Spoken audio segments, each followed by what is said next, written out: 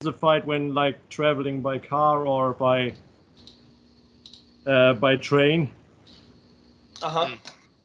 Like this experiencing of life, like kind of like a movie happening within like boundless space, and that's still pretty fucking terrifying to me, in a way. What's terrifying about that, brother?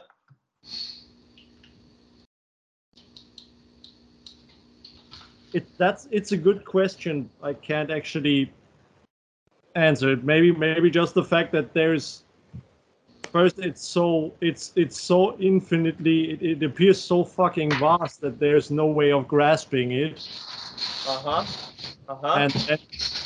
And then also the fact that there's no reference frame for it anymore. Do you need to grasp it? Do you need to have a reference frame? Apparently, I still feel like I do. Yeah. Yeah, good seeing, right? And so seeing that, can you explore the possibility of just not grasping? Not framing? Would it be okay if you didn't grasp? Would it be okay if you didn't frame? I'm not. I think in theory yes, but I'm still processing the whole thing. I'm still like pretty shaken up. I'm not in a place to really feel like I can fully integrate it yet. I'm still experiencing like little tremors and shaking in the body from processing all that fear after I'm now in a place where I feel a bit more safe. Yeah, I would expect integration to come a little later. Yeah. The investigation, it sounds like, is already running. Great. I don't know, but that was pretty that was a pretty big ordeal, that train ride today. Yeah. Well, I know that you do well with handling sensations. We've spoken about that lots, right? What else? Like, in a way, what else was I to do? Yeah. Well, you say that, right? That's where you've come to in your practice, but there's lots of other things you could do, like freak the fuck out. I did. You did? In a way, yeah. On the inside, I was freaking out pretty damn much. Okay. Not all the time, but a lot of the time. What did you do with the freaking out?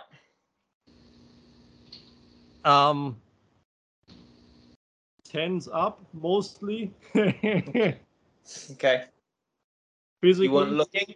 You weren't investigating? It would surprise me to hear that you weren't looking and investigating. A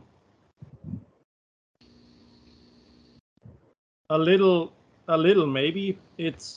I was mostly concerned with seeing what I can do to not be overwhelmed all the time by the sensations. Okay. So was this train ride that you had to go on today? And no, I didn't have to. Okay. So you did this as practice? I think so. Great. I actually I had a difficult decision to make, because I took it because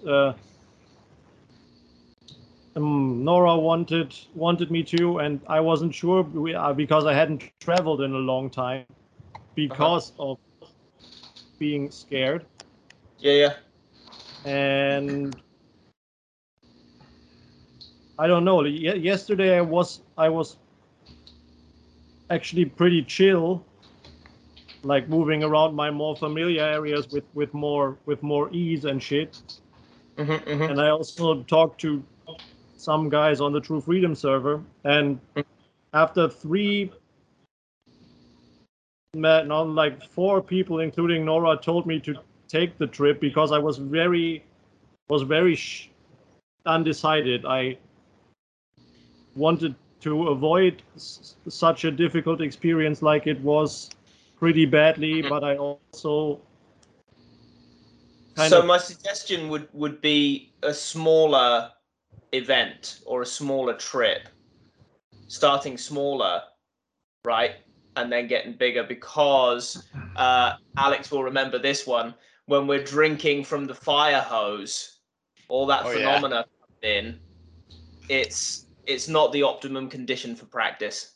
Yes. Right. Would like to have a handle on that valve to say, well, let me slow things down a little, and maybe that's a walk or a short car ride when you're in control of the vehicle. Yeah. I kind of feel like I got my ass kicked a bit today. Yeah.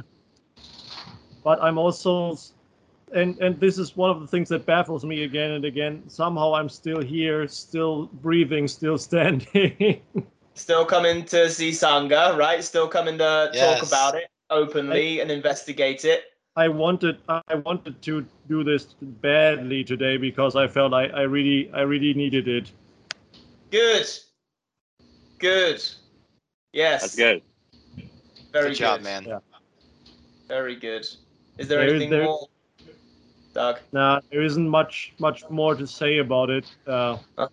I'll make way on the stage for someone else. Well, before we finish with that thread, do you feel like you could begin a kind of practice that involves short journeys, small journeys, maybe not so far from home, whatever a baby step looks like? Yes, I could, and I even have. But maybe this was a bit much of an increment in the step. Well, so now you know, right? And that's no different to any other kind of practice, right? We're experimenting all the time. So one time we might try not enough, the next time we might try too much, and that's how we find the middle way. Yeah, I'll have to make the way back in a few days, but I really don't want to think about it right now because all it's doing is stressing me out even more. Well, there's your practice again, right? So if even the thought of it brings symptoms of anxiety, well, here's an opportunity to practice. Great. And framing it in the context of practice, right? I'm not going on a train ride. I'm practicing. Now the whole thing is it has a different flavor. Yeah. Yeah. Great. Well done for being so brave. Well done for sharing all of that so openly. Yeah. We're trained, aren't we, to think that there's something wrong with us if we're scared, but that's faulty. Oh boy, I still have that one as well a lot. The whole, and yet here you are sharing. Guilt for feeling guilty for suffering a lot. Oh really? Okay. That kind of surprises me because you're so good at sharing about it. Yeah. And yet it's there. Nice job testing your boundaries, says Rick. Thanks. Yeah. It is there. So it's there, but perhaps not to the degree that it might have been in the past. Certainly, I remember a time where I wouldn't have told anyone that I was scared. I'm also. It varies greatly. Sometimes there also is a point of being like, fuck it. This is too much right now. I don't give a shit. I need to get it out somehow. I even today I realized, like on the train, when I kind of had to sit up and walk a bit and stuff, or just behave in a way that might be like someone else could notice it and wonder about it. I noticed myself in that frame of thought, but I was like, nah, man, I'm gonna do now what I need to kind of get through this and screw what others. Yeah, great. Well, once again, brother, I feel like your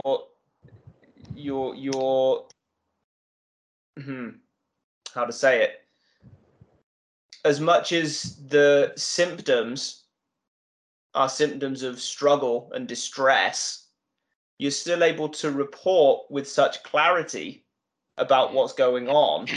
Once again, we have another of these situations where you're reporting dukkha everywhere, and yet I don't really feel concerned for you. That's interesting. There is like this quality of just observing it all is pretty present. Yes. Yeah, and that it's that clarity that gives me faith that you will find your way through all of this. I think it has also saved me a number of times already from just being like at the verge of kind of losing it completely, but then not losing it completely because something's there that prevented it. Well, I think it's likely that seeing, if we're in a situation where we're freaking out and our concept of what's going on is that we're rather like a leaf being blown about on the wind, that all of that stuff out there really does have the power to make us feel these things without relief or mercy, then we might just think that it's going to continue endlessly. We've no outlet such as our Sangha call in the evening. We've no outlet such as clear seeing by which we can see all of those sensations as object. It's just all happening. It We're has at the mercy of it. Felt this merciless, but sometimes there's you also see our mercilessness. Yeah, this kind of quality about it, like today, where I was like, man, I can't really do anything about it right now anyway. So there's a surrender quality. Mm-hmm. In a way. So I may as well. Sorry. In a way, it certainly didn't feel like it, but I still chose certain things over other things. Right. So there's a degree of surrender. Also, that actually sounds like a degree of control. The right kind of control. I chose certain things over other things. So in a sense, now the image that comes is of the the drowning swimmer who's being thrown down the rapids, who certainly isn't going to be able to swim against the current, but might be able to direct the body to grab onto a branch or two. Yeah, maybe that's and I was also fortunate Nora there to just distract me a little or just share that I'm having a hard time. Much of what's actually happening is hard to put into words, but yeah. Well, so you say, but that I'm not doing so well right now is often enough to just take the edge off a smidge. Yeah. Yeah. For sure. Yeah, and you say that you're not able to put a lot of it into words. I know it's difficult, and yet your reportage is always wonderful from where I'm sitting.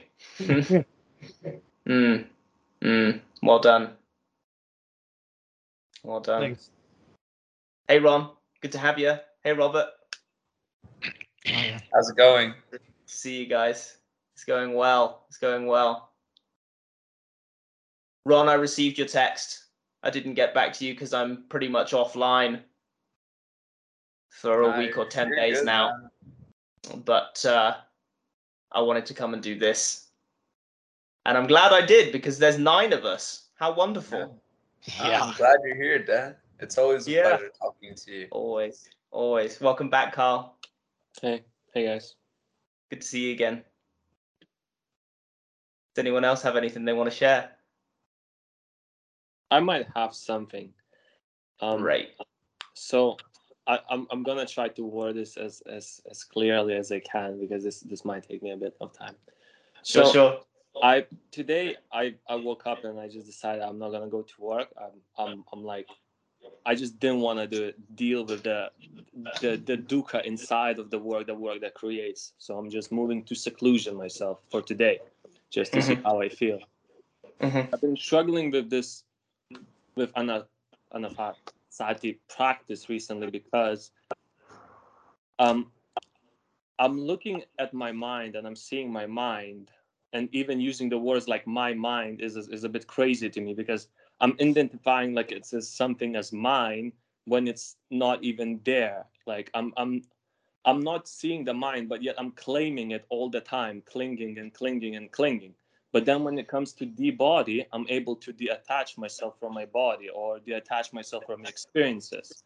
I'm not claiming experiences or any sensations in my body anymore. But when it comes to the mind, I'm still clinging to the mind. And that causes so much confusion, because I'm not sure how even if I say I can let it go, because there is no I. So I'm really mind boggled by this whole thing, because I've been, even that language I use with myself when I talk, I try to avoid like I, me. Whenever I spot that, I'm like, what is this? Well, why am I creating this false language within myself? When it comes to the mind, I'm freely using I, my mind. I want to do this. I feel that. Yeah. But with everything else, I don't feel like that. Great. So I can't possibly know enough about what's going on to say this with any certainty, but I wonder if it might be that the tidiest way to say this is that it might be a head-heart thing. Great teacher called Adyashanti talks about 3 levels of knowing: head, heart, and gut. And it sounds like it might be the case, Carl, that you know that the body isn't you on a heart or a gut level, but that to say that the mind isn't you might still be a head level. You know theoretically that the mind isn't you, but perhaps you've not quite seen through that yet. And it sounds like that's the kind of frustration that might occur, where I'm saying I all the time with regard to the mind. I know there's not a mind. If you see that directly, there's no problem anymore. Does that make sense? Yeah, that sounds. Yeah, I feel I again, once I say I feel like I don't see it directly. It just pops up and I cling to it. But with everything else, I'm able to separate it. There's more like moments. I have more space, more distance between those things. Well, can I actually butt in here and say something? Yeah, go ahead. Sure, Rob. So a little while back, Dan was telling me about how the mind functions based off of pattern recognition and pattern execution, basically. And, you know, upon pondering that for a little, one of the things that I came to realize, one of the reasons it's so hard to disidentify from the mind is because you're trying to see the bare sensations of reality as it is. But the thing is, the mind has a pattern execution system for when these sensations come up. And what I've come to see is that the mind, you kind of identify with that pattern execution. And so whenever a sensation comes up, your brain generates a reaction. That does make sense. If you don't mind asking a question. So essentially, I feel like this is one of the things where I was struggling in my practice. Struggling is a funny word to me. Until I came out, according to the Marato, and I was introduced into gladdening the mind, and Pasati, I can't even say the word yet, way of gladdening the mind, because I feel like that's the missing factor. But at the same time, I feel not a lot, but I keep noticing myself in a different ways, that I'm able, as I said, detach myself from my body, detach myself from sensations and emotions. But the mind, as Ron probably said, is still creating those habits and patterns. Yet I'm still clinging to it. So I feel like I'm just not practicing it correctly with the gladdening the mind, or I'm just still stuck in a pattern. I'm wondering about perhaps trying to simply replicate whatever success that you're having with the body. say you're able to disidentify from the body. Well, the body is just sensation. It's something observed, same as the mind, or what we might call the mind in a moment. I suppose the word mind is problematic because it can mean so many different things. But in a moment, you've got experience, and some of that experience we call body, and some of that experience we call mind. I wonder if you could look at whatever part of experience in a moment you're calling mind in the same way as you're looking at body. Yes, Scott? Oh yeah, just to add on to that, like just as bodily sensations are seen as sensations, thoughts are actually themselves tangible sensations too. It's just that usually you think you are like the linear mental talk. So like you identify as the mental talk, so it's easier to see like bodily sensations as sensations. But the mental talk is actually a tangible sensation that's appearing in awareness too. So if you can look a little bit closer at thoughts like the moment they arise and catch them, like which that comes with practice. Like the more you do it, the better you get. You can actually see that even those are like, it's a tangible sensation, just like appearing. Same as a bodily sensation or mental imagery. Yeah, I guess so. Yeah, you're right. I think I'm just missing the gladdening the mind factor still, because I only been practicing this for like maybe a month or so. So I'm still not cleaning out my mind as efficiently as I should be, I guess, before, and I'm not seeing the thoughts as they come as quick as I could do. Well, there's a should in there. Yeah. Right, which is always tricky territory. Hey, DJ. Hey.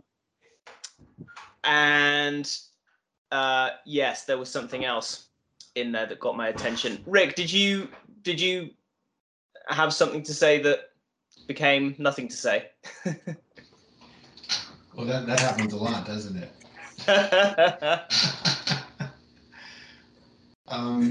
I just want to, I'm not sure if it directly addresses it, but I would like to mention that in my experience, what I've seen is that certain sensations and reactions, like the moment of identification seems to happen at different speeds. And I know when it comes to, thoughts or thinking, it happens so rapid. Like with physical sensations, I guess I notice it's a little bit of a slower process, so it's a bit easier to disassociate. But when it comes to thoughts, I find it's so rapid that it's really tricky to slow down that sort of like a tape. But again, I think that's just one of those things that comes with practice, with noticing, with observing. But when I understood, or as I understand, this phenomenon that things run at different rates, I kind of give myself a break when it comes to certain aspects of the practice, and I say, well, I'm at a point where I feel like I've progressed to a point where I can, with relative ease, not associate with these particular sensations or phenomenons. But when it comes to things like what you're describing, Carl, things happen so quickly. It's a bit like what you were describing with the fire hose, that it takes a lot longer, I think, in general, to slow everything down and to recognize, oh, okay, that's not part of, that's nothing to associate with the I or whatever. I don't know if that was helpful, but I don't know. It was, yeah. I appreciate it. Thank you. Hey, Carl. Hey. Do you mind if I give you a little tip that I learned from Dhammarato recently? Of course. Okay, so something that it's been helping me too is that I forgot what it was. Yes. Maybe that was the tip to forget about it. There was something along the lines of that, to be honest with you. A live demonstration. I love it when this Awesome. happens, honestly. I'm like, Awesome. pretty great. All right. Just nothing to think about. Thanks, man. I really enjoyed that. It's a good tip for us all. I forgot. Wonderful. Robert, you had a hand up that went down. Yeah, so I have 2 questions. The first question is for you, Dan, is can I vape in the Sangha? Oh, goodness. I had never even considered making any rules. Yeah, of course. So I appreciate your respectfulness, Robert, but I still have no intention of making any rules. Last time I was called Damarado, I took a couple hits of my vape. He didn't care at all. Well, Robert, there you go. by the way, I wasn't cool with vaping. We're cool with vaping. Robert, I wasn't poking thanks, fun or anything at you, mate. I just the synchronous, like just you saying that, it just just brought a laugh out of me. So thanks. Yeah, that's fine. It was a pretty funny question. Yeah. My other question is for Scott. He said something that I found really interesting, which was that when you're noticing the body sensations, if you identify as the linear thought process, it makes it easier to notice the body sensations. So my question is, if I'm trying to notice and disidentify from the linear thought process, is it a good idea to identify with the body sensations? Like, does it work vice versa? No. It's like you played video games before, right? Yeah. So like when you first start at a video game, you're pretty like slow at it. Like you're pretty clunky. You're not used to like the rules of the game and the controls. So like you react a little bit slower, and like you're gonna lose in the beginning. Like you're not gonna catch the thoughts as they come. The point is not to identify it as another perception and go to and disidentify from other perceptions. The point is to disidentify from whatever perception is arising in that moment. So it's like, but it's like a video game where your reaction time gets faster and faster the more you do it. So it's like if in the moment it's a bodily sensation that's coming into awareness, you disidentify from that. If it's a thought, from that. Sometimes there's not thoughts. Sometimes there's not bodily sensations. Sometimes there's not feelings. Sometimes there's all of them at the same time. But the point is, like going pew pew pew, like getting them faster and faster. And at a certain point, like it becomes like almost a natural, like easier process, because like in the same way you get really good at a video game, you just start to go into like flow state and just do it. Yeah, you're like on autopilot, just like mindful of it. Is disidentifying the same as being mindful, or is there like a second step? Like you notice it and then disidentify, or is it the same? The noticing is the disidentifying. So it's the same. You notice it, you're seeing it. Whereas before, if you think you are it, you're not actually noticing it. Yeah, because you are not anything that you can experience. So within putting it into your awareness that you're able to experience it, it kind of goes to show you that there's you there that is experiencing. Well, indeed, and if you look hard enough, I do need to like consciously report until that, there's nothing left. Say that again, Dan. Right. I said if you look hard enough, you'll whittle it down until there's nothing left. Yeah, until you experience the experiencer. That would be the flip into the witness, right? It breaks down. Subject-object relativity breaks down. Yeah, and indeed, subtractive process. Yeah, it breaks down. You're seeing, making everything object. And I created a practice for myself around exactly this at one point, to take a snapshot of my entire experience, and then anything that I could see was of course object. So then I would look for the experiencer of that object. I would look for the subject. Well, if I can see that now, that's object. So I would then look again, okay, where's the subject? Now that's object. And you keep going and going and going and going and going until, and again, it has this game-like quality. Scott, I loved your pew pew pew kind of like the sound effects, right? And Carl, I suspect that might be the key to what you might be missing right now, is that game-like quality, which is indeed gladdening the mind. Yeah, and honestly, I think kind of like comparing the path itself to a video game does make it easier, because it's a great, yeah, because you're just trying to play the game. Yeah, there's no like seriousness in it. And as soon as we look at it that way, it is that way, right? As soon as it becomes whack-a-mole, then off we go. Right? Yeah. I'm down. I actually played some like first-person shooter games again recently after a long time. And when I kind of snapped out of it, suddenly everything was like, holy shit, is this actually a first-person video game? Go meta with it. Well, it's yeah, that kind of experience of a first-person experience. Yeah, it got my attention earlier, Doug, when you were talking about about the world outside being like a movie. Yeah, is that so bad? I mean, great, cool. Let's call it a movie. Let's watch it as though it's a movie. Yeah, no, I like seeing it like that as well. Kind of like the visual perception just being another screen. I'm thinking about us all sort of grabbing bags of popcorn now and going and wandering around outside. Good work there, officer. You found him, detective.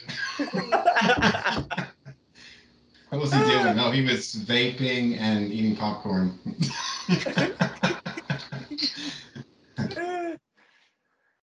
Dan, can I run something by you? There really is a lot of us.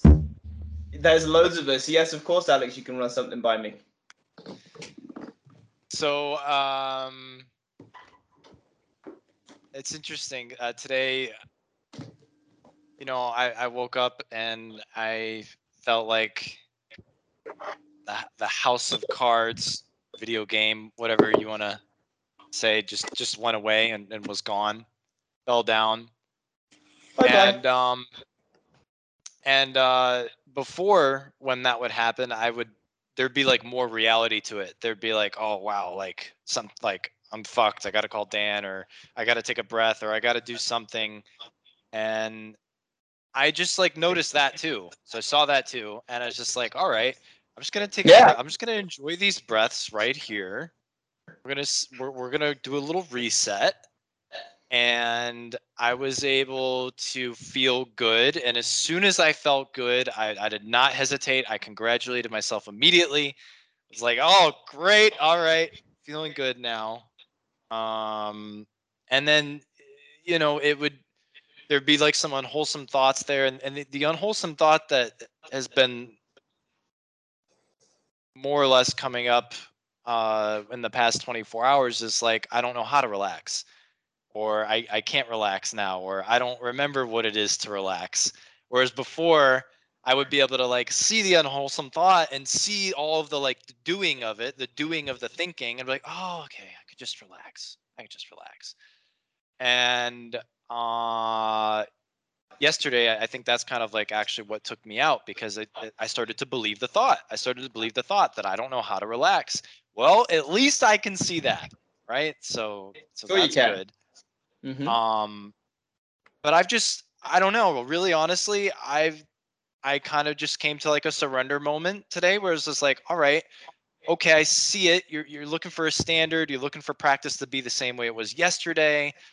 You want things to be different than they are now. You want to feel a little bit better. This joy isn't good enough. And I was like, as soon as I saw it, it's like, okay, all right, this is good enough. This is good enough. This is good enough right here. And then of course, you know, there's the thought, well, is it really good enough? Or what happened to my practice? I'm losing my progress. No. There it is again. That's okay. You just relax from that. And it's just, it really is like It's like a fucker. It's a little fucker. It's just trying to fuck with you, and it's like get the fuck out of here. Like I know how to. I'm fine. Wow. I'm fine. Okay? I'm all right. Wow. The benefit of us recording these calls is we can wind the clock back a month or two and compare this little fucker to where Alex was a month or two ago, and I think Alex will be pleased. Yeah, and that's what. That's true. That's Rick. right. Every time Rich says something, it comes back. Sure. So no, Alex you're is right. gonna spawn camp. And you gotta be a what... dirty spawn camper, Alex. Spawn camping. You gotta be a dirty killer. spawn camper. Yeah. yeah, and it's like it's interesting, you know. Sometimes I'll like let go completely. It's like, all right, that's it, I'm done. And then the next thought will come up. Well, no, you got to do something. Oh, I'm done. And you know, it can keep coming. And then in the moment when I least expect it, I'll be like sitting there on my toilet, taking a dump, and my eyes will be closed, and there it all is. There's that peace. There's that tranquility. There's that like shitting meditation. Everything's fine. Oh yeah. Everything's fine. Yeah. So shitting meditation is in the suitors. Really? Wait, really? Yeah. I'm not sure if you can search the entire Access to Insight or Suter Central, but if you search defecation, you'll find a passage on shitting meditation. Yeah. No, there's a book called The Buddha Poops that you can buy. .com. So Dan, I feel like sometimes when I say things now, instead of like being hungry for a solution, I'm kind of like enthusiastically sharing the experience and what I'm observing. Yeah, but I guess that's great. Thank you. But I guess like what I was looking for was just, I don't know, anything you could say to make it a little bit. How about a pat on the back? How about one of these? Oh, that'll do. Well, I think that pattern recognition tip also applies to this, you know, kind of trying to see what it is that makes these thoughts arise. Because it is just a pattern, you know, your brain reacting to some stimuli. Oh, yeah, I remembered now. The other thing that I wanted to say is, Dan, I don't know if you remember, but before you went on vacation, I told you about how I was able to like see this thought as like just a belief. Actually, I was able to see the thought itself as just a belief in the existence of an I that's thinking this thought. And without that belief, it all falls down. Now, for a couple of days, I was able to kind of like use that as a frame of reference, but I went back to it, you know, and like I can't see it the same way that I saw it before. Some of those thoughts are keep going. Yeah. You had an XP boost for a couple days there. Now you're back to the grind. And I guess the question would be, and like the answer to so I'll say this: the question is, and then the answer to the question that I made, and we'll see if you have a better one. But the question was: would you recommend keep like practicing to get back to that place where I could see the belief and let it all fall apart from there, or just follow dukkha nirodha, which in this moment, for me at least, would probably just be to relax. Because what I noticed through experimentation, when I kept going back to that thought, and kept going back to that frame of reference, it was causing more dukkha, because it was like, there's a job to do now. There's something to get back to. Practice should ever be trying to go back to something that you had previously attained. You know, because then it's another form of chasing. You say, I've experienced this before. Why isn't it here now? Exactly. And you try looking for something that's not there, honestly. And you know, that kind of clouds you from what is right here, right now. Yeah, like you have to start again from scratch every time. Right, every moment is fresh. And so, Alex, you had the experience there of following that compass of dukkha, dukkha, nirodha. And you used your compass to determine your practice. I did. And I am. Yes. Yeah. That's everything that you and I have been discussing these past months. Yeah, rather than what Alex wants or what Alex craves, or what I just like, nope, dukkha, dukkha, nirodha. Just gonna relax right now. Just gonna relax right now. Yeah. This is good enough. But it sure is. I think it's also important not to try to force a certain state of mind or a certain type of emotion. Like every single sensation, every single experience is a good practice for insight if instead of focusing on the specifics of the situation, you focus on the three characteristics of sensate experience, which is impermanence, and then dukkha, and no self. Every single sensation, every single experience is an opportunity to investigate further into these characteristics of sensate experience. Yeah, and I think the reason why this question arose for me, Ron, is because that's something I'm very interested in, and I see the value and the benefit of that, because when it happens, when that clear seeing happens, it's so stark. It's like, holy shit, this is fucking incredible. It's a holy shit moment. The holy shit moment. But to your point, if I go on investigating and looking for that stuff and that's causing dukkha, it's probably best to just relax.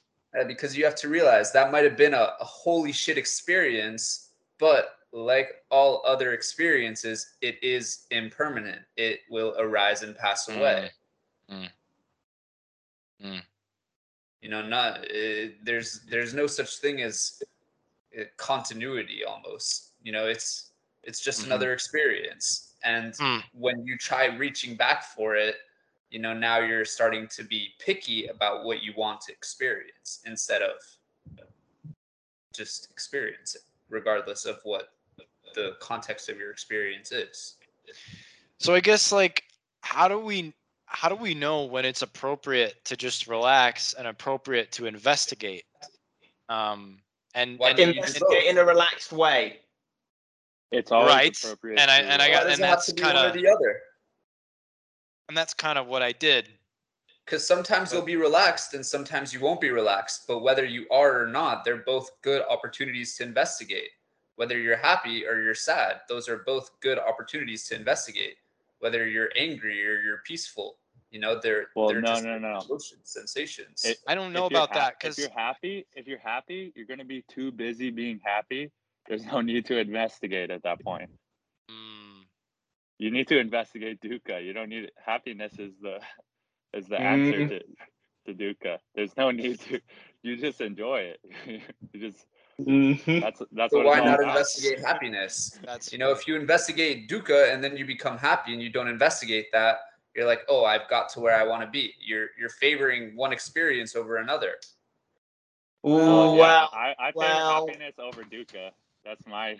I got to be another dukkha, isn't it? Because you're claiming you achieved the goal. I got to be happy, so let's investigate happy. There's just another dukkha thought, isn't it? It's setting yourself up for failure. I got happy, so you're saying what I was doing before, why I was not happy before. It arises more questions out of investigating into that instead of just. It also implies an additive process as opposed to a subtractive one. Happiness is what's left in the absence of dukkha, as opposed to happiness being something that we construct and have to maintain.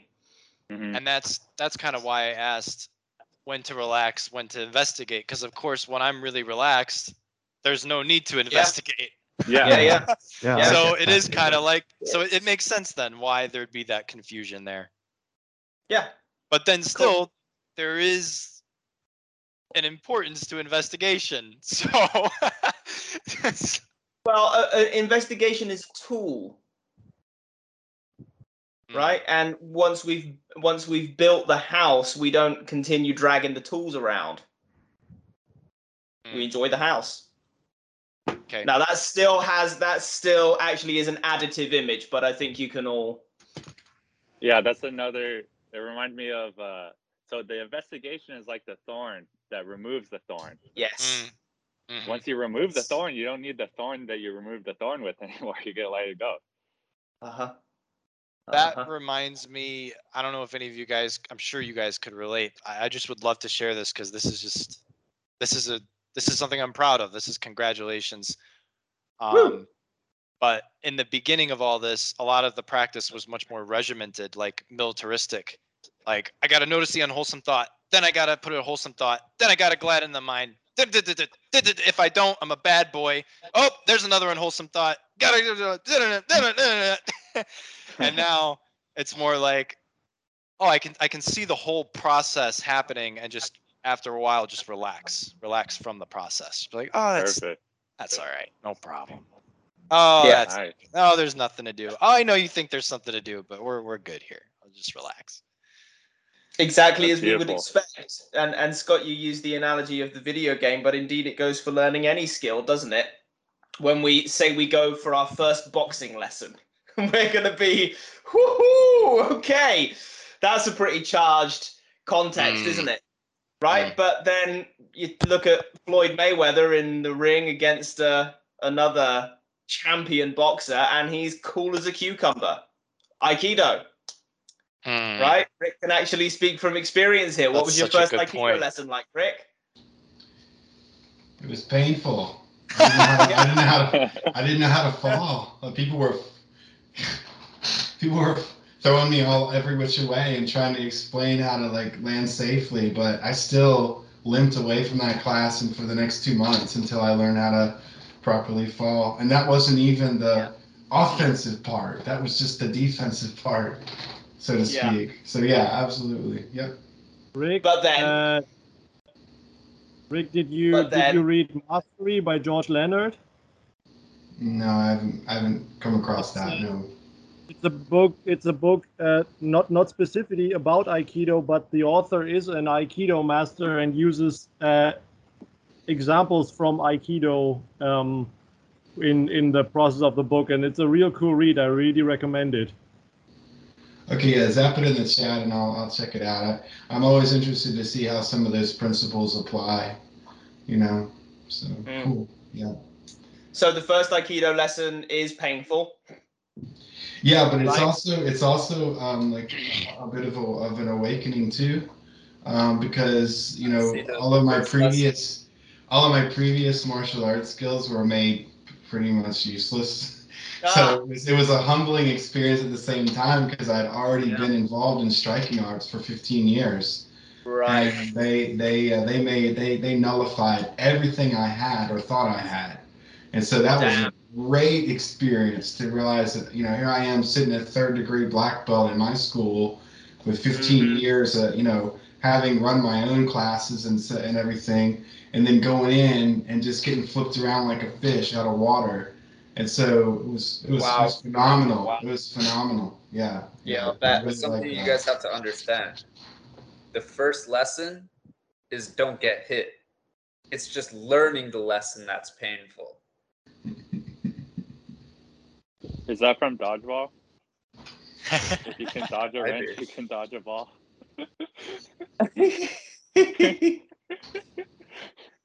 It could be. So then many Aikido lessons occur. Yeah. And cut to Rick walks into, is it a dojo in Aikido? Oh yeah, it's still a dojo. Yeah, they're still using the Japanese. Okay. Yeah. I didn't want to use the wrong term. Mm-hmm. And now Rick is cool as a cucumber.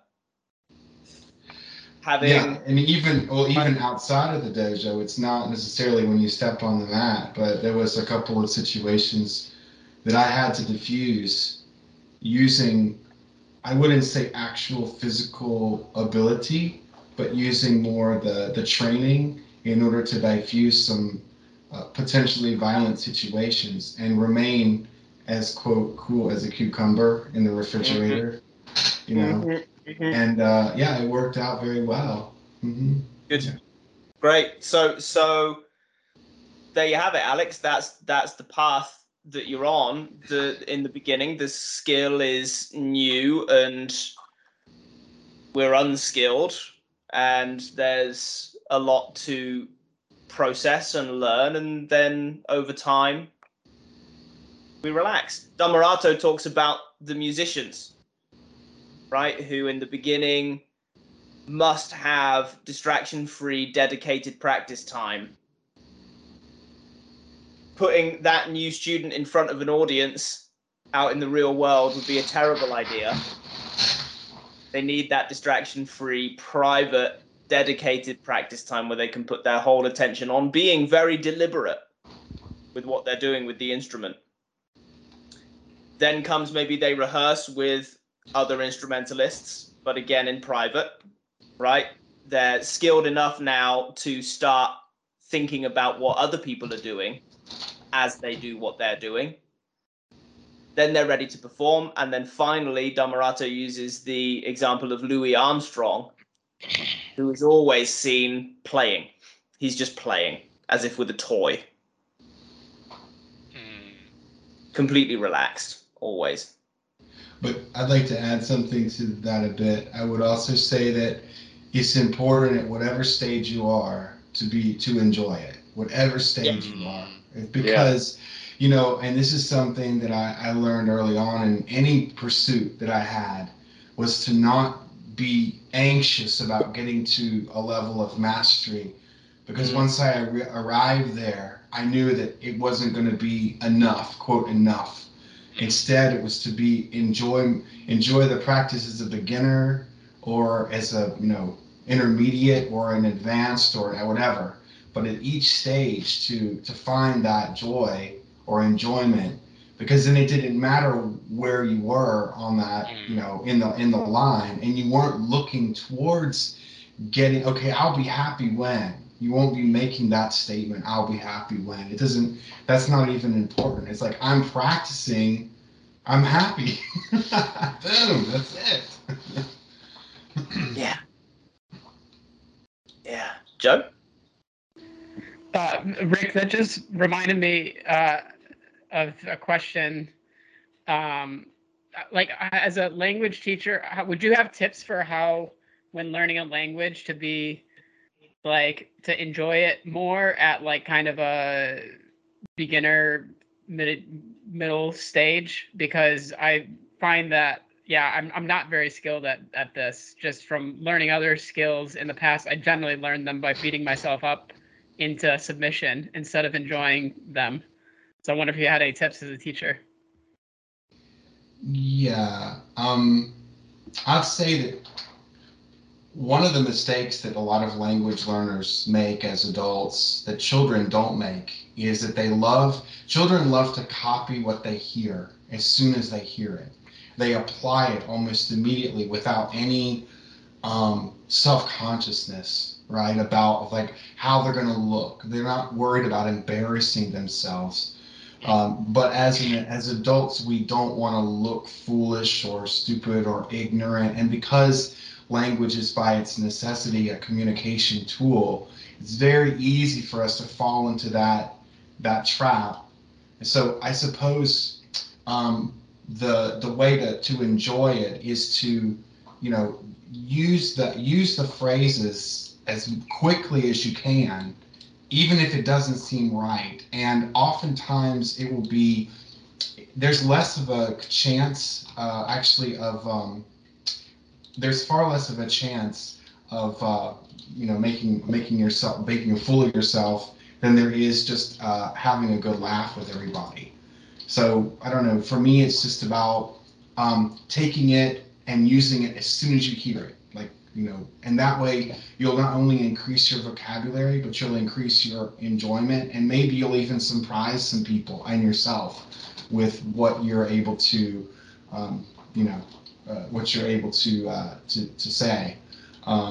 Yeah, and I don't know. Other than that, it's you know, language is a little bit like collecting, but it's not just collecting. It's also about showing it. You know, not showing it off, but showing it. So it's a process of collecting and showing until it's already yours. You know, so I don't know if that helps at all. But yeah, I mean, that's the best way to, like, it's the best way to gamify it. And again, children, they're like our best teachers because of the natural way that they learn languages. Until about the age of, I'd say, 9 or 10, and then we have to say, okay, what are they doing that we're not doing in order for it to seem to come so naturally to them. And one of those things is that they're able to speak without a lot of self-consciousness. They steal the language and they use it for their own, rather than like just recording it down into a notebook and then like, okay, is this the right situation? Oh, can I use it? No. No, it's like trying to remove those doubts, and even if you're sure it's wrong, say it anyway. Yeah, it's okay. Yeah, it's beautiful. Fun. The mistakes are fun. The mistakes are fun and they're funny. And they're like, a lot of people think that you're going to offend someone, but that's all in the movies. There's very little chance that you're going to say a word or a phrase that's actually offensive to someone by mistake. That's only for comic they just laugh. Generally, they just laugh at you. Exactly. If you do. Yeah. So. Exactly. And nobody takes it serious. And if it's a game, they're laughing with you because you find it funny too, rather than them laughing at your mistake. You're both laughing at the fact that you're god awful at the language and you're still working on it. It's fine and it's fun. So I don't know. That's my advice. Okay, that's helpful. Yeah, just in general. Oh, go ahead. You go ahead, Joe.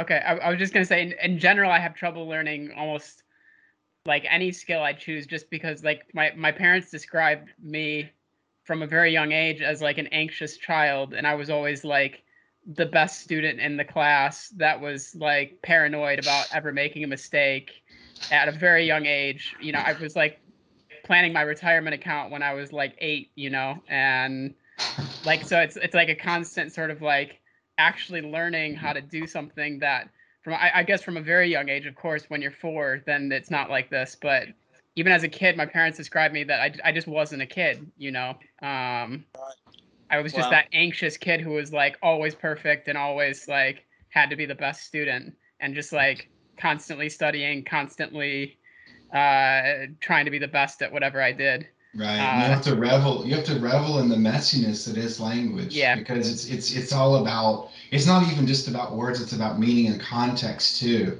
And so a lot of it is just, just get down and dirty with it. It's great. It's great. It's a great experiment. It's a great chance to investigate. It's a great chance to communicate. Yeah. I just wanted to vouch for what Rick was saying. I've been doing a very childlike attempt at learning some Bengali with Debbie and her parents. I'll hear them saying stuff on the phone and I don't have a clue, and I'll just repeat sounds and her parents laugh without fail. They always find it hilarious. I don't know, I might be like starting halfway through a word, but slowly I kind of pick little bits up, and then like a baby does, right? Pronunciation is always wrong, but then Deb will correct me and I'll have fun. Kind of just that. I think we kind of lose the fun, don't we, of just making noises, right? You look at a really small child and they're right, because they're like, what's all this? What's I got lips and a tongue and they don't know what they're called yet, but they've got all this hardware. And they're just exploring it, right? I spend a lot of time trying to encourage new drum students to just wave their arms around and see what happens. And sure enough, the kids are more likely to do that than the grown-ups, because the grown-ups have an idea that if they're a grown-up, they ought to already be good at what they're doing. Which is just absurd if you think about it, right? You go for a first lesson in anything, and that assumption that you ought to somehow be any good at all is just crazy. And yet, that there's that inhibition, isn't there? And it's all schooling. It's all schooling that teaches us that. If it weren't for the way that school does their thing, we would retain that natural learning right the way through. I sometimes make fart noises for fun. Yes, Rick. What was that, Doug? I sometimes just make fart noises for fun. Yeah. Yeah. Try that on the train.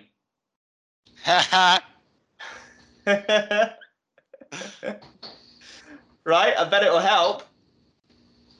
It'll definitely give you a, the seat next to you. Yeah. You might even end up with an empty carriage. Those are vacant anyway because of Corona, man. Scott, you got a hand up. Oh yeah. I wanted to circle back to something Rick was saying because it was very, very important. What he was talking about how every stage, every part of the path should be enjoyed. So whatever part of the path you're on is the path itself, and so it's not as if we are meditating to become enlightened. The meditation is the enlightenment. Mm-hmm. So that's a very important point and something to keep in mind. Whatever stage you're in, there's like tons of dukkha, there's no dukkha, whatever is going on. All right, Alex. That's great, Scott. Thanks. I feel like it's a catalyst as well, like satisfaction. Like whatever other technique you're doing, if you do it while you're happy, it's more effective. So what I was gonna say, we were talking about it earlier before Joe asked this question about the language. We were talking about how the skill of practice changes, and I was curious if, in your guys' experience, and you too as well, Dan, if the enthusiasm, the intensity of that enthusiasm changes at all. Because for me, I remember like when I was throwing the axe, it was like I was playing, it was like when I was a 14-year-old and sitting in my basement, it's 3 a.m. and I've been playing video games for 10 hours and I'm not getting up until I beat this boss battle. I'm having so much fun. It's exhilarating. I got Doritos and Mountain Dew next to me and I just can't wait. But like this, how it is now is like, oh, okay, I see you, berater. I'll just relax. So there's an enthusiasm, but it's not like as much as it was before. And I think the unwholesome thought that's showing up for me now sometimes is like, oh, you gotta have more enthusiasm, otherwise you're gonna miss it. You know what I mean? And I know that's just an unwholesome thought too. So I was curious if that's kind of like the natural way of things. Yeah, I would say follow your enthusiasm. So at any given moment, if you're like forcing yourself to meditate, but you really rather be watching Netflix, go fucking watch Netflix, dude. Like follow your enthusiasm. Like that's gonna be more skillful. Like that's gonna be more skillful than beating yourself up and like doing something you actually don't want to do. Because if you're doing something you don't want to do, like that's like almost counterintuitive to what meditation really is. Now there is that, and I appreciate you saying that. But in the beginning, there was I don't want to do this. But what I like would be okay. Let me counter that. It's like learning an instrument. Okay, in the beginning, you're putting in effort, right? It's difficult to learn the instrument, but you want to learn the instrument. Yeah. You wouldn't be here if you didn't really want to do this. You would be in the world doing something else. So it may seem like at times, I'm not saying it's always, there's never effort, but it's an effortless effort in the sense that you really want to be doing it. Yeah. You're choosing to practice meditation. Yeah. I guess maybe sorry. I appreciate your guys' input. Dan, I think this question would be better suited to you because I remember when you told me specifically, you said the practice is enthusiasm. Enthusiasm is the practice. And when you said that, I think something went off in my head as an interpretation like, okay, enthusiasm has to look a certain way. Oh dear. Yeah. Yeah. Oh, this is one of those you said moments where the teacher starts to sweat. No, there's no sweating over there. I'm pretty sure. Hey, Nora. Hey, Nora, good to see you. No, I loved everything that Scott was saying, and I think that another way to say it might be that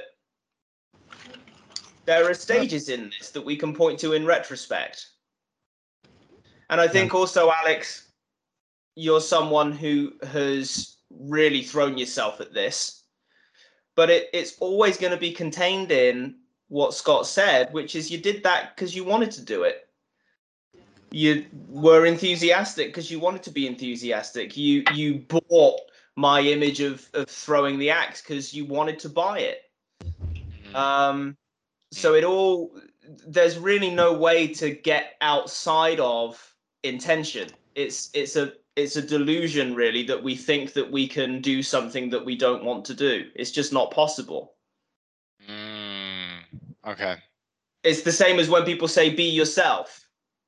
You can't get away from being yourself. I think along the lines of more specifically what I mean is when an unwholesome thought shows up, right? The enthusiasm weeks ago would have been, oh, yes, I got it. Woo! And now it's more like, oh, okay. Good. That's good. Okay. Good to see that. I can just relax right now. I'm failing to hear a problem here.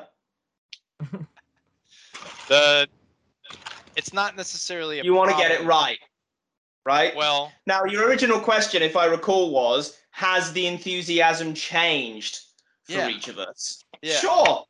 Sure. I mean, I struggle to find any two moments that are the same.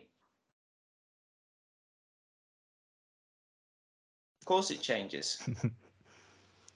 It just became too easy for you to spot this. I mean, the curve level of your skill has gotten so good. It's like playing a video game that is too easy for you. But the levels of live will always change because it's cycling in and out. So you will have moments where you're going to be super enthusiastic to remove this dukkha or suffering, or really enthusiastic about practice. But then there's going to be easy moments where you're just like, okay, that's at least how it is for me. I got it. Thanks, guys. It just the same thing follows that after a while it's like, just relax. Just thinking about this is dukkha. Just asking about this, just talking about this, just wondering about this, wondering if it's done right. It's just all dukkha. So just relaxing from it, and there's the practice. You got it. And there's the smile that follows. Yeah. Robert? I can't remember. Hey! Yeah, right. I'll be right back, guys. Okay. Good shit, guys. That's some tasty dharma. Yummy. Nom nom nom nom. I have a different question, but other people have their hands raised. No, that go might be for more it. relevant. Okay, this was from ages and ages ago that I just didn't get a chance to say, but it was about self-inquiry. I know there's a point where you're supposed to sort of the mind is supposed to come focused and stable, and then you're supposed to switch your identification from the ego to the object of the observer, and then you become this witness that's empty of content. But I've tried to do that, and at different stages it'll have more or less emptiness. So if I have a very refined object and I make the switch, I will have a very empty sensation of being the witness. But if I have a less refined, less stable object and I make the switch, there will be more of a quality to the witness. It will be less empty. It'll still be kind of more me.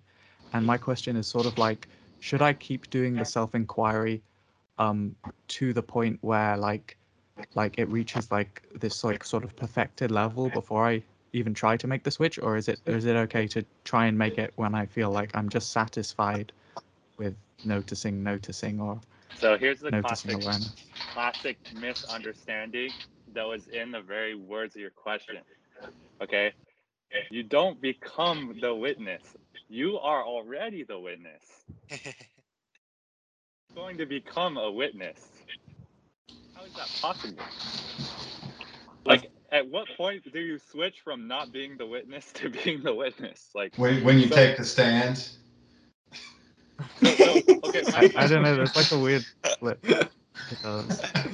Is that it's not something that's going to be added. Like, you're not going to start that in the future. So at some point, you're going to start abiding in awareness, or like whatever self-inquiry is to you in your mind. No. It's not something that needs to be added. It's something that needs to be subtracted. So all that needs to be done to for the witness to recognize itself is to stop believing not to be the witness. And that's something that you do. Yeah.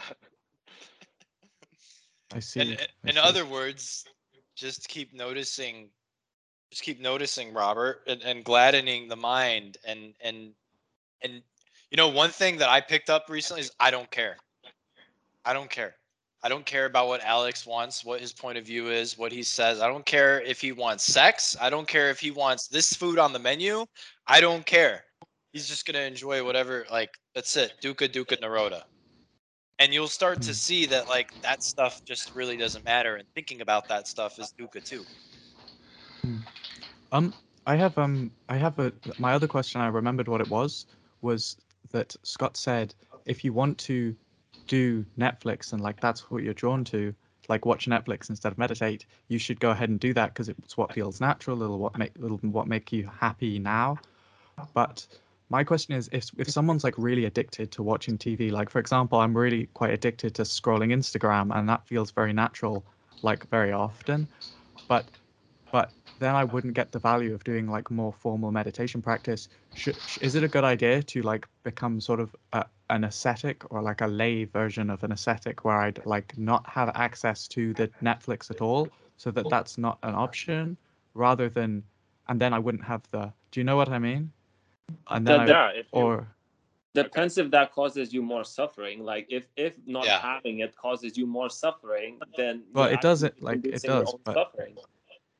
I guess. Yeah. But then I do more meditation naturally. But then eventually meditation might be causing more suffering, because you're neglecting your other part that is telling you like, okay, I might want to relax from meditation and to sink into myself. While meditating, you're just practicing concentration if you're doing like long sitting sessions. It's really to answer for yourself. If you notice dukkha when you're meditating, or you're trying to run away from dukkha by meditating, that's another thing that I fell into a lot. I would spend like 2-3 hours just sitting, running away from my problems a lot of times. I used to do that a lot. I'd meditate for like really long hours in the morning, because doing anything else was kind of like a bit dull and effortful, whereas meditation, you can kind of just sit there and chill out, or lay down in my case. Yeah. We try to escape like a lot of our reality that we're not comfortable with, and that's just dukkha. We're not gladdening the mind, and we're not spotting the dukkha. We're just actually secluding ourselves from it with meditation. Yeah. But okay. Yeah. Hey, okay. Robert, I really appreciate you sharing all that, man, because I see so much of habits and patterns that I've recognized within myself, and what you just said. So you talk about like, should I do this or should I do that? I've even like done a form of that on this call. And you're talking about like, should I become a lay person or should I be more at it, like full force power? Well, I think a better question that might give you relief, actually, hopefully, is, am I satisfied right now? Can I be satisfied right now? Start like paying attention. You know how Dhammarato says like we pay attention, like if you imagine like currency, we pay attention to like these thoughts of like thinking and wondering and hoping and expecting and futuring. And then we also could pay attention to, am I satisfied right now? No. Okay. Wow, great. I can see that. Congratulations. Let me take a breath. Your focus is like dukkha nirodha. So dissatisfaction and the cessation of dissatisfaction. Any amount of cessation of dissatisfaction is worthy of celebration, to be congratulated as soon as you can remember, as soon as you see it, and then relish in that, savor that. Who cares about lay persons? Who cares about becoming full force power, dukkha destroyer? Who cares about all this stuff? Oh, I'm just gonna enjoy being here right now. Oh, but I can't enjoy being here right now. Oh, but I can enjoy this breath. Oh, that's a congratulations. I can congratulate myself that I can see all of this. Oh, yes. I can congratulate myself for being grateful for all this. Ah, yes. And you will be more naturally interested in that rather than all of this, should I do this, should I do that? And start seeing those thoughts, should I do this, should I do that, as dukkha is taking you away from wholeness. Thank you. That's really helpful. Yeah.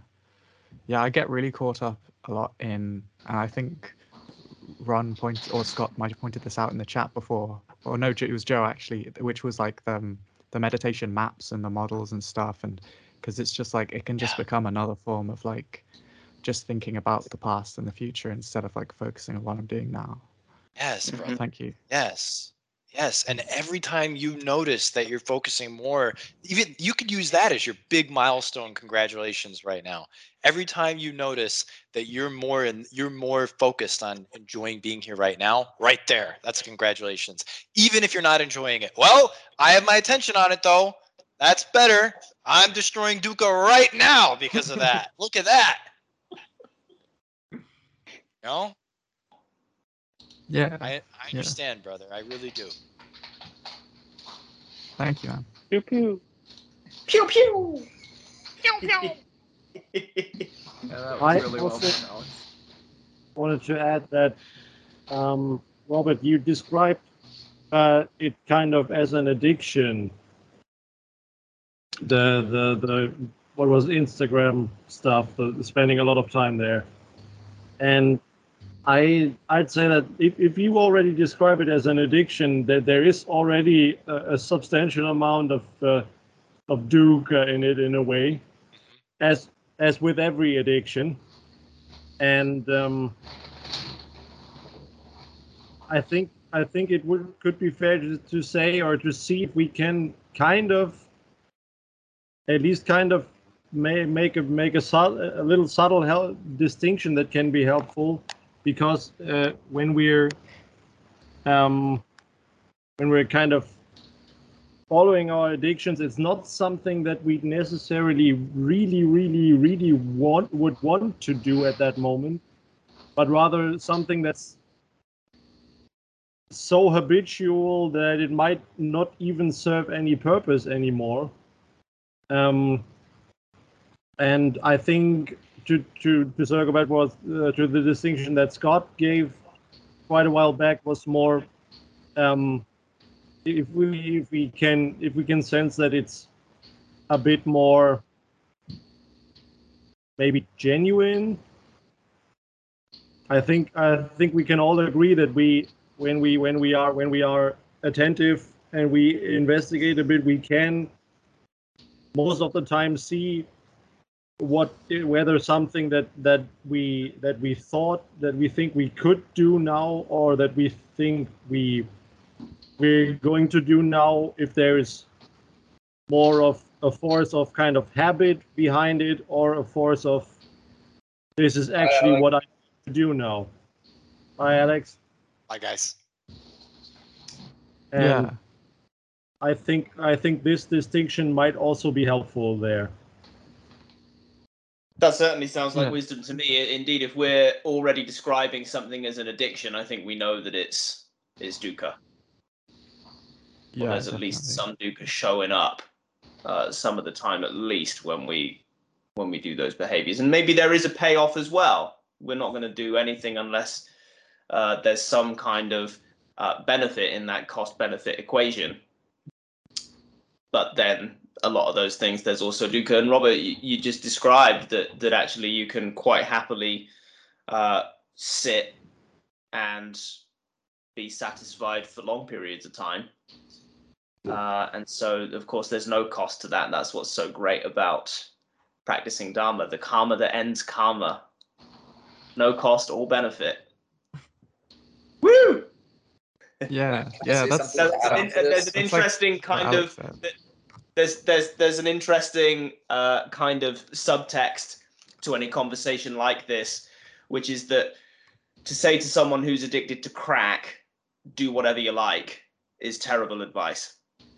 There is the case where someone needs intervention, but that's not any of us. Can I actually Thank you. Can I say something about this? Sure. So I just wanted to add on, based off of my own personal experience, I've come to see that telling yourself that you're addicted to something and that you have to stop it is another form of dukkha within itself, because you will still do it, but you'll feel bad about doing it and tell yourself that you need to stop. I've got that a lot. Like, I'll just keep scrolling and I'll be like, I need to stop. I need to stop. You're And then living I'm in not the even past or doing the it. future. Like, I've told Dan this. I used to have serious problems with marijuana and nicotine, and I would tell myself, "Oh, I'm addicted. I have to stop," and that telling myself that would make it even worse. And on New Year's, I decided to quit everything cold turkey, just to see how it was. And in that, I came to realize, sometimes I would be in a position where it was right in front of me and I would want to do it, but I would tell myself, no, I quit. I can't do this anymore. And I would have a type of internal battle with myself. And, I wouldn't really, it's not like I was always constantly thinking about doing it, but when it was right then and there, or if I was with some friends, I would want to, and then I would fight with myself. And I came to realize, for the most part, the body is going to do one thing. And then when you don't think it's what you should be doing, your mind is going to argue against it. Mm-hmm. So instead of trying to fight with yourself, simply be aware of what it is that you're doing right now in the present moment. And if you are doing it, ask yourself, do I want to do this right now, or am I doing it because it's what I'm used to doing? Because right. And then the reason.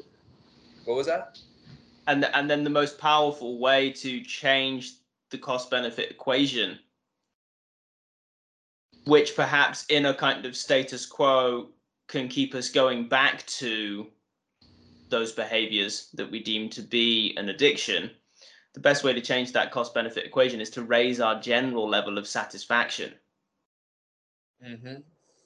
As opposed to trying to discipline ourselves out of whatever behavior we deem to be naughty. Yeah, but let's say, sorry. We just learn to be satisfied without. Go ahead. Yeah, no, I was just going to say, let's say you just spent 3 hours scrolling on Instagram, right? And you put your phone down, you're like, damn, I shouldn't have done that. I'm addicted to Instagram. But at that point, it's in the past. You're scolding yourself on something that has already happened. Because if that thought arises while you're scrolling on Instagram, you can simply just put your phone down and then problem solved. You can tell yourself, I don't want to do this anymore. I don't want to do this right now. Can I say something on that, on the topic of addictions? I find it like that unless you dissolve the sufferer still exists and he clings to these addictions.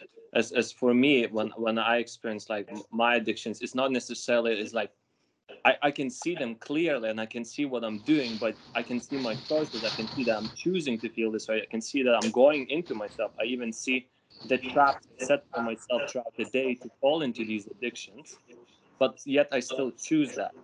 So there's some kind of clinging to the sufferer that we're not dissolving completely, that manifest in those behaviors. At least that's what I found out recently. If you're still suffering, you still have a part of yourself to dissolve. I don't know if that makes much sense, but to me, it makes a lot of sense. DJ, it doesn't make that much sense to me, but I feel like there's something there, like in it. Like I could probably re-listen to it in a bit and get it. Bye bye. Yeah. Rulaj, you have something to add? Yeah, I'm sorry, I'm still working, Hey, so brother. I can't be with my camera on all the time. But yeah, Sure. something about these addictions, like I've struggled with some of them myself, also with this cell phone stuff. Well, there's a great quality about awareness that I love. That it's like you can celebrate yourself about being aware, and when you're aware, you can already start doing something about it. Like, okay, I know I spend a lot of time on cell phones, so I gotta do something, and well, doing something is the way out of it, you know. Like, yeah, what can I do? And sometimes you just want to be there. Like, I just want to lay down and be on myself, and then well, just be down, be with yourself. Like, what's the problem? If you're enjoying it, well, just be there. But when it starts to like, oh man, I like being in the cell phone so many times, and oh man, I really got to do something else. And well, just ask yourself, there's something better you can do in that time, like, or if you can just chill and be on the cell phone, like like meditation itself. Like, I'm just gonna be there and lie and relax and chill and just browse Instagram, just browse Reddit for a while and be there, watch some videos. Like there's a phrase about this old man called Aleister Crowley that said, "Do what the wilt." Like, do whatever the hell you want to do, man. You know, like, um, whatever makes you happy. So Thank that's you. like my way out of Dukan.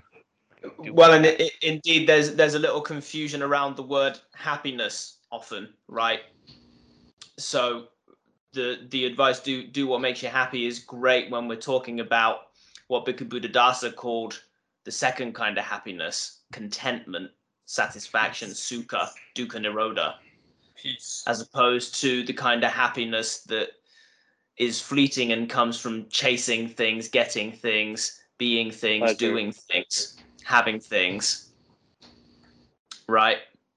So we can see very clearly that it tends to be the case that scrolling Instagram is that worldly kind of happiness, right? Where we're all sure that what we're after is that it's the serotonin, happiness, the dopamine, freedom. Yeah, and it's not that dopamine is bad, right? So this isn't about smashing our phones up, never going on social media again, right? We can enjoy all of those things, but I like the idea of playing with them. So Robert, you might run little experiments, right? What happens if I don't do Instagram for a day? Let's find out. It's a fun experiment. What happens if I do a 24-hour Instagram-a-thon? Let's find out. I did that yesterday. That's hard, right?